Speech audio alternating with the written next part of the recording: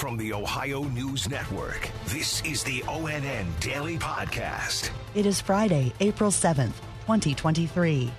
For the Ohio News Network, I'm Kate Burdett.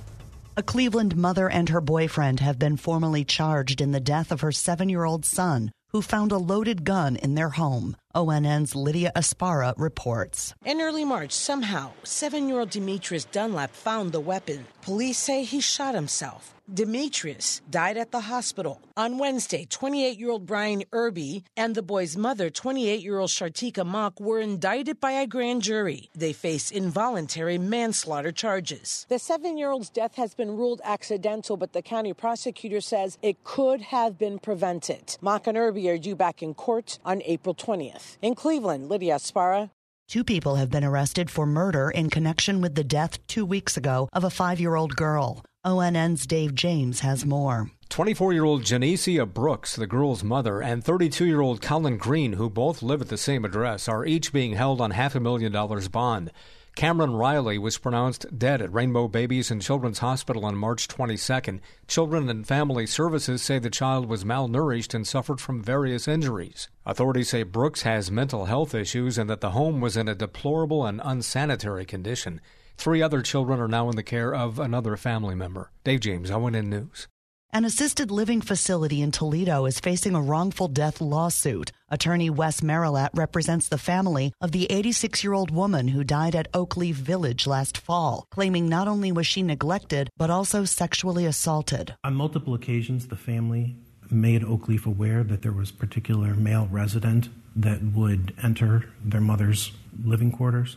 Oakleaf assured them that they were monitoring the situation. They found the individual without clothing in their mother's room at approximately 1 a.m. in the morning.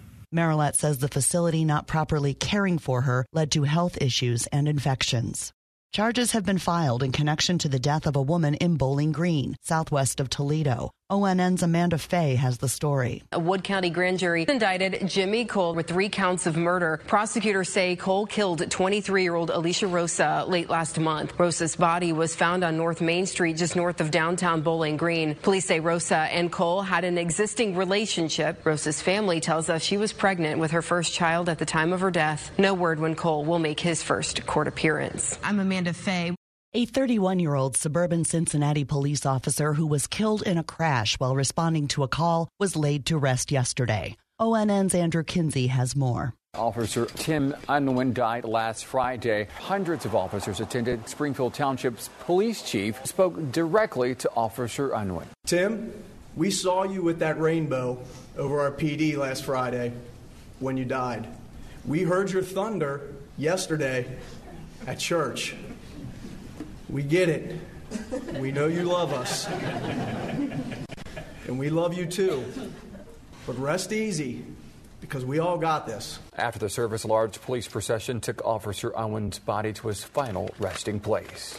I'm Andrew Kinsey. The driver of the other car in the crash, 50-year-old William Dunson of nearby North College Hill, also was killed. His family attended the officer's funeral. The crash remains under investigation. Results of soil testing by the U.S. Environmental Protection Agency have determined that the East Palestine City Park is safe, so the Easter egg hunt scheduled for tomorrow will proceed as planned. Just over 2 months after that toxic train derailment, the village has cleaned recreational equipment in the park. Also, the pool and tennis courts have been cleaned to get ready for the season. The mulch and landscape fabric was removed, and the playground was power washed and disinfected. Mayor Trent Conaway says testing has confirmed the park is safe for the community to enjoy. Ohio Senator Sherrod Brown joined rail union workers in Sandusky yesterday, where a Norfolk Southern train derailed last October. He and other officials are calling for lawmakers to pass the Railway Safety Act of 2023. ONN's Yolanda Harris reports. That legislation would require 2-person crews, increased training, and higher financial penalties. The Public Utilities Commission of Ohio has approved more than $1 million in safety upgrades for railways, and that's just for 15 Ohio counties. Wheeling and Lake Erie Railway is installing LED at grade crossings in the north central counties. The Cincinnati East Terminal Railway will be in northeast Ohio counties, and the Akron-Barberton Cluster Railway is doing the same for Portage County. All of these upgrades are expected to be finished in April of next year. I'm Yolanda Harris. The CDC's latest color-coded map of COVID activity in Ohio shows none of the 88 counties are in the red for high transmission. Only 8 Ohio counties are now in the yellow for medium transmission.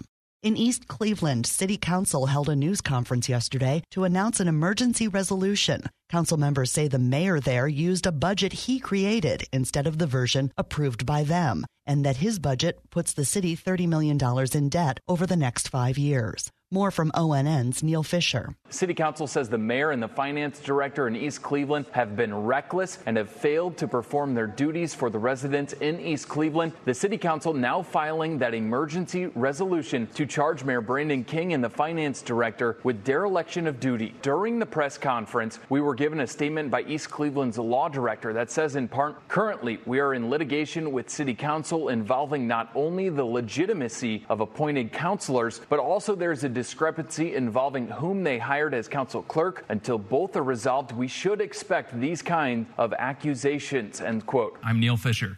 A debate is raging over grave decorations at a cemetery east of Columbus in Newark. ONN's Lacey Crisp has details. In black and white signs as you enter Cedar Hill Cemetery, it says you cannot have artificial decorations after April 1st, which is when crews start mowing.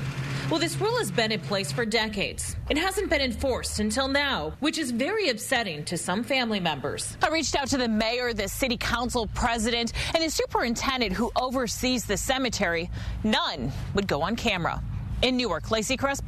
One of Akron's most popular event destinations, Lock 3, is getting an upgrade. Here's ONN's Jay Crawford. Leaders broke ground on the Lock 3 Vision Plan. The vision aims to build on the park's success as an event, concert, and festival public space. They want to develop a year-round park along the Ohio and Erie Canal towpath. I'm Jay Crawford.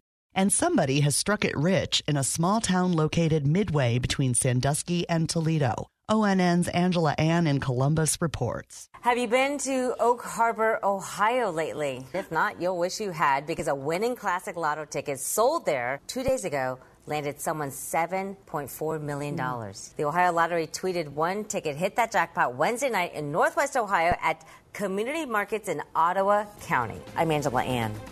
Special thanks to our affiliates, WBNS-TV in Columbus, WKYC-TV in Cleveland, and WTOL-TV in Toledo for their contributions to today's podcast.